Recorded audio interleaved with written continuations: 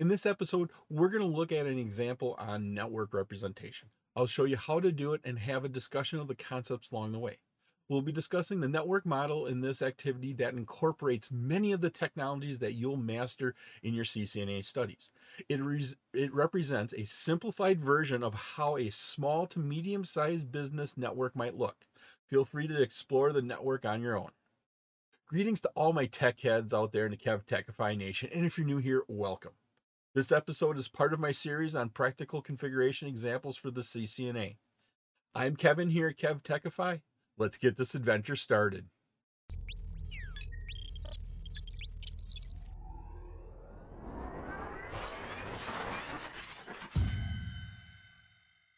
Okay, I've loaded in the packet tracer assignment 1.5.7 network representation.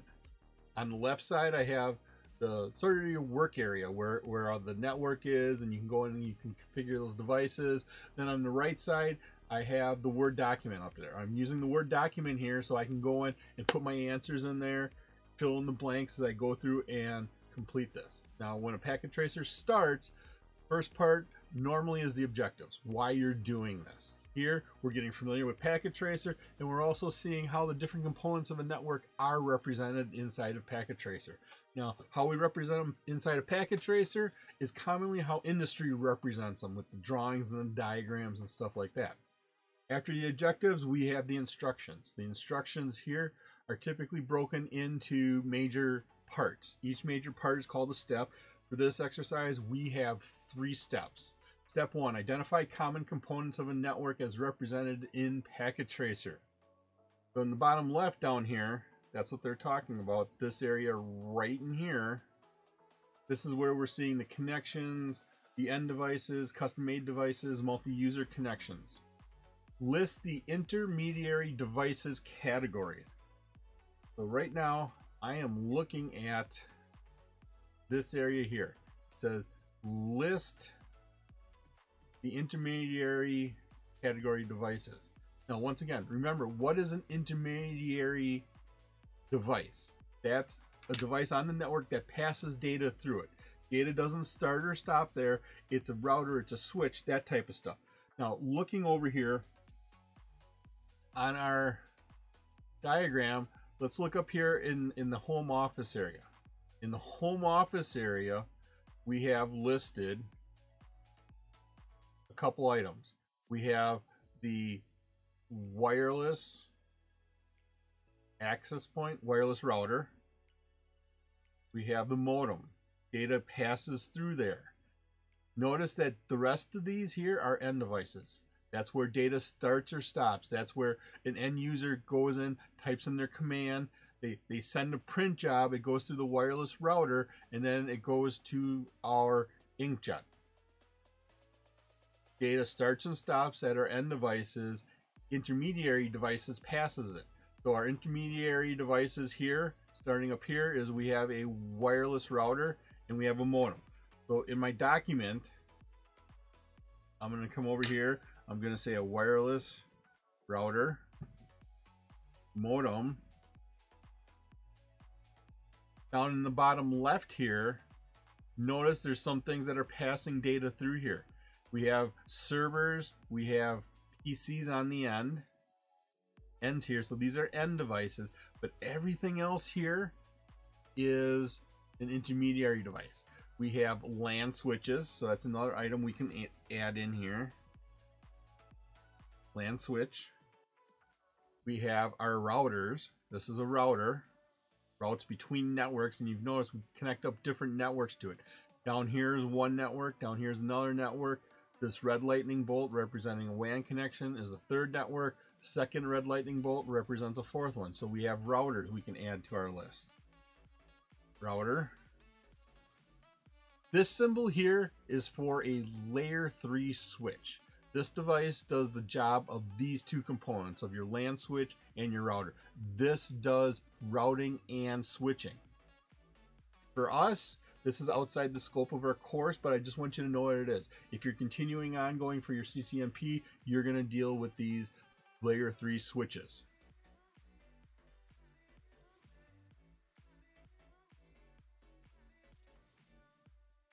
Then over here, if we look at the right side here, we notice once again all of these devices on the end here that the wire comes into, and it stops here. Data stops here.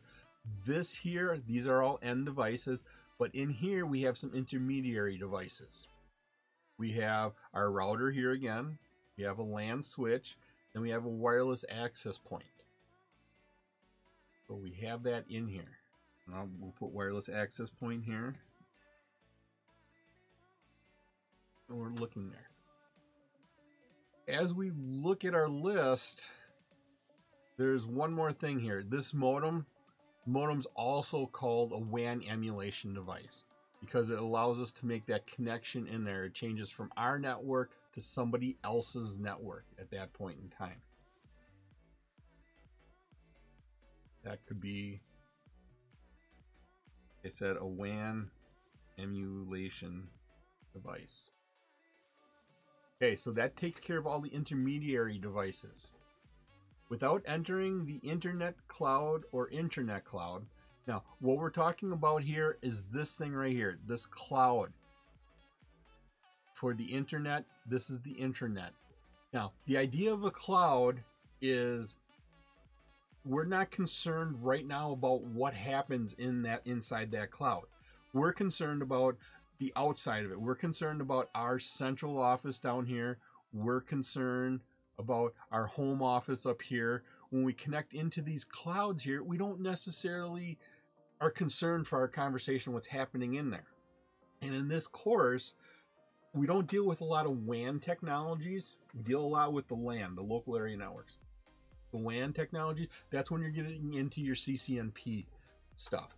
So here what we're concerned with is we can connect in on one side, we connect in on the other side, and our data makes it through there.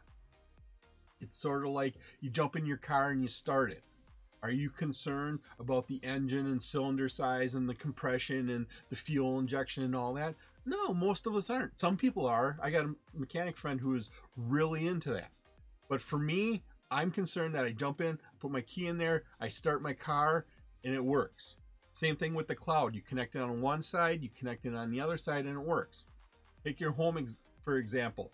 You connect your $50 Linksys Belkin D-Link router into your modem from your ISP. You're concerned it works. You don't necessarily concerned about all the other stuff that's happening behind the scenes. And so that's what the idea of the cloud is.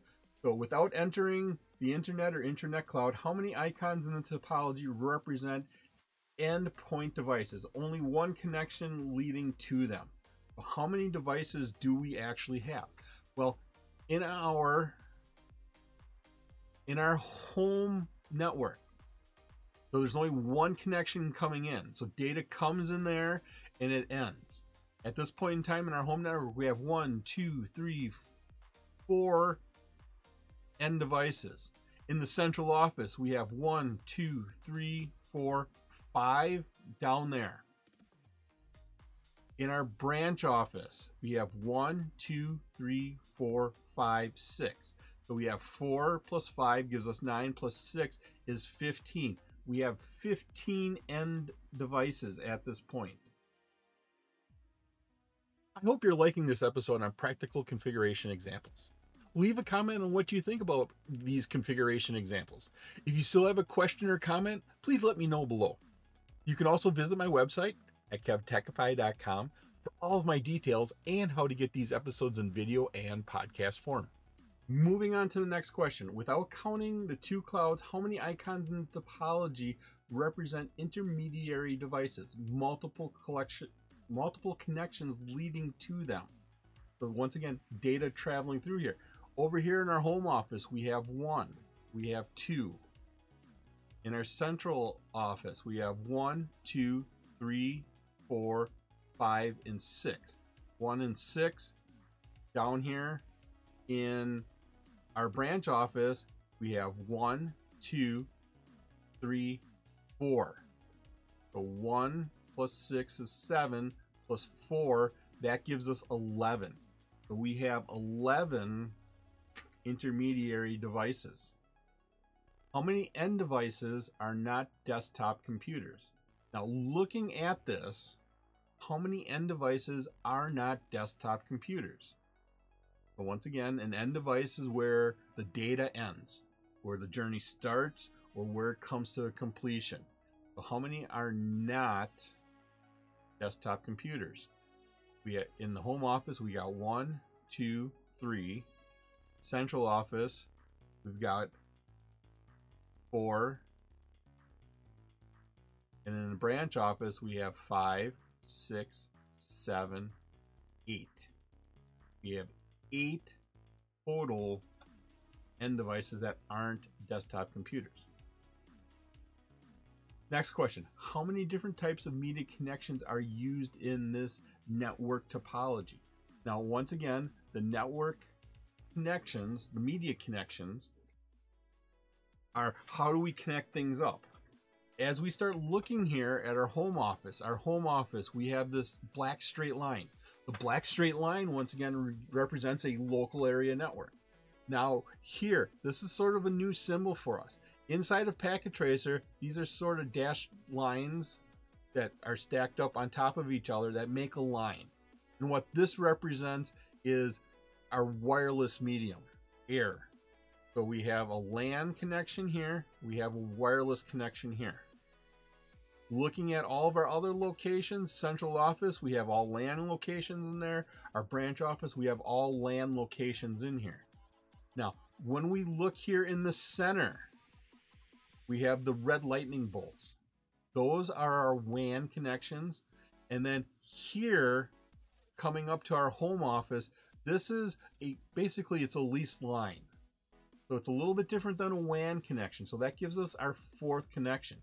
So we have 4 different types of media. On to step 2 in Packet Tracer, only the server-PT device can act as a server. Desktop and laptops, PCs cannot act as a server. Based on your studies so far, explain the client-side model. The client-server model. Sorry about that. Explain that client-side model. Okay, step 2. Explain the purpose of devices. So in this part, we're going to talk about what are the purposes of these devices.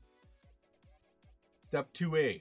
In Packet Tracer, only the server-PT device can act like a server. Desktop and laptop PCs cannot act as a server. Based on your studies so far, explain the client model. The client-server model.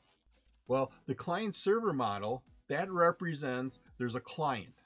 A lot of times you can think of it as your laptop, a tablet, your phone, and then you're going to access data on a shared device, and that would be your server. That's where you go. That's where 1,000 people go to get a web page downloaded. That's where the files for all of your orders are kept, and you can process that. So it's a relationship between end devices. One is asking for information. The other is serving up that information that was requested. And so that is our client-server relationship there. List at least 2 functions of intermediary devices. So 2 functions of intermediary devices. On to step 2B. List at least 2 functions of intermediary devices. Now, once again, intermediary devices pass data through that. They do several things for us. First one that they do is they regenerate signals and retransmit it. So when they get a signal in, they regenerate that signal. They get it in, they clean it up. Think about somebody yelling at you across the football field. You can kind of hear them, right? And you can kind of make out their message. But if somebody stood in the middle of you, heard the message, and then re-yelled it again, it would be much clearer. And that's what one of these intermediary devices can do. They can also maintain information about which pathway is the best way through the network. If we look at our diagram here, to get from the central office to the home office, there's actually 2 paths. One is a direct connection from R2 to the internet. The other one goes from R2, across the internet to R4, then it goes out to the internet, and then up to the home office. So there's 2 paths through there. So it maintains multiple paths.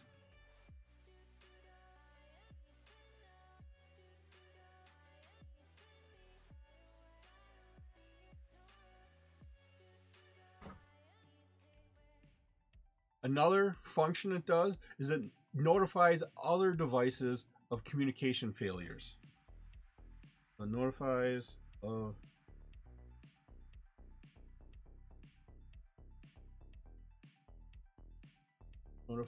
communication failure. So if for some reason one of the devices isn't working, it'll let the other ones around it know. It will direct data on to which paths are the best. So it's going to direct data. Once again, which path is the best to go from our central office to our home office that we see here? Does it go from the central office to the home office? Maybe this connection here is down for some reason. A backhoe cut through the ground and cut the fiber optics, so it can't go there. So this router is going to direct the data to go all the way over to our branch office with R4 and then up to our home office. And so that way we can still get our work done at that point in time. We can start using quality of service on our network. Once again, quality of service is giving we can use quality of service, QoS, on our network. That is giving priority to certain types of traffic on our network. Typically, we give real-time traffic, voice and video, priority over our other traffic on our network. And then what intermediary devices can also do is they can control data flow. Meaning they can stop certain types of traffic from coming on our network. They can deny certain traffic based upon where it's from or where it's going. So the intermediary devices can do quite a few. Okay, we're going to move on to step 2C here. We're going to list at least 2 criteria for choosing network media type. Now, the criteria, it can be a lot of reasons. The ultimate reason is what works best for your network, what works best for your company. Now, some of the things we can look at here, well, distance is one of them. How far do I need to transfer that data? Is it just across the room? Is it across the building, across the street, around the world? That will determine what media you're going to use. What speed do you have to send it? Is it a lot of data we're trying to send really quickly? Then you really need a high-speed connection. But if it's just the Word document that needs to make it across there, you don't need as fast of a network to get it across there. Also, the other thing you need to look at is the cost of the media. Some media cost more than others. Some cables cost 20 cents a foot. Some cables cost upwards of $50 a foot. That's a big price difference there, and you have to know which one you're looking at. Okay, we're moving on to step 3 here. Step 3, we're going to compare and contrast LANs and WANs. Explain the difference between a LAN and a WAN, giving an example. So, for our LAN here, typically it's a smaller geographical region. Smaller area. Now, what do I mean by that is it's a lot of times it's a room, it's a floor in a building. It could even be a building. But that is typically one local area network. Where a WAN, on the other side, is a larger area. Now, that larger area could be something like, if your LAN was just a room, that WAN could be the building. Or it's the connection between buildings that go across the street. So size is a big thing on it. Also, for LANs and WANs, it's who controls it, who owns it. Now, for a LAN, typically you own it. You buy the switch, you buy the cable, you pay the monthly electricity bill. You own it, you control it. You have the passwords to get in and change that. That is typically describes LAN equipment. WAN, on the other part, is normally you go into a service provider. You have to have a contract with a public utility, because a lot of times you cross public right-of-ways and that only public utilities can do that. And you typically have a monthly bill. Every month you have to pay so much. It's like your cell phone or your internet at home. You have a monthly bill where you have to pay for that. You don't own that network. You have a contract that lets you use some of that network. So what we typically say here is you have a service provider.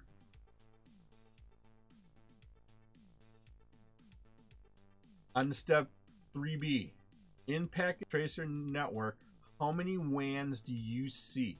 So inside of this network, inside of our network over here, how many WANs, wide area networks, do you see? Well, in this diagram here, we have actually two WAN. One here is the internet, and the second one is the internet. First one is the intranet, second one is the internet. So what we have here is we got two networks.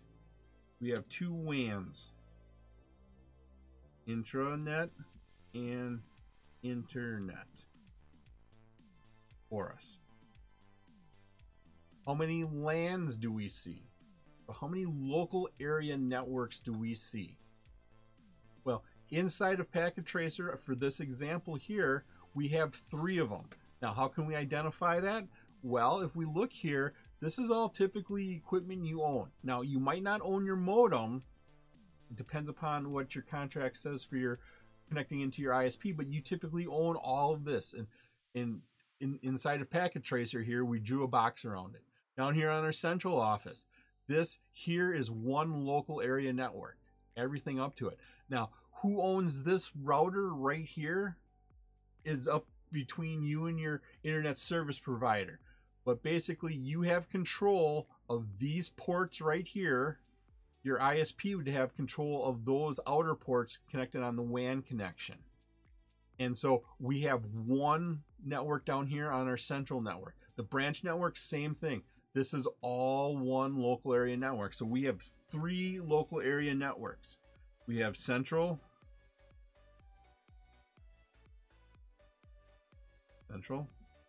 we have branch, and we have home office.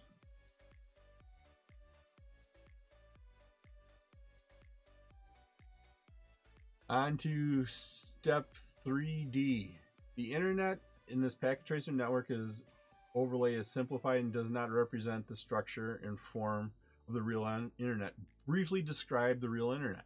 Now, if we remember our discussion from episode 1, the real internet is a very complex, extremely large collection of WANs and LANs, getting all that working together. So it's LANs and WANs, and I'm going to say it's lots of LANs and WANs working together for you. On to 3E. What are some of the common ways home users connect to the internet? So when you're at home, when you're in your apartment, what are some of the common ways that you can connect into it? Well, DSL is a way.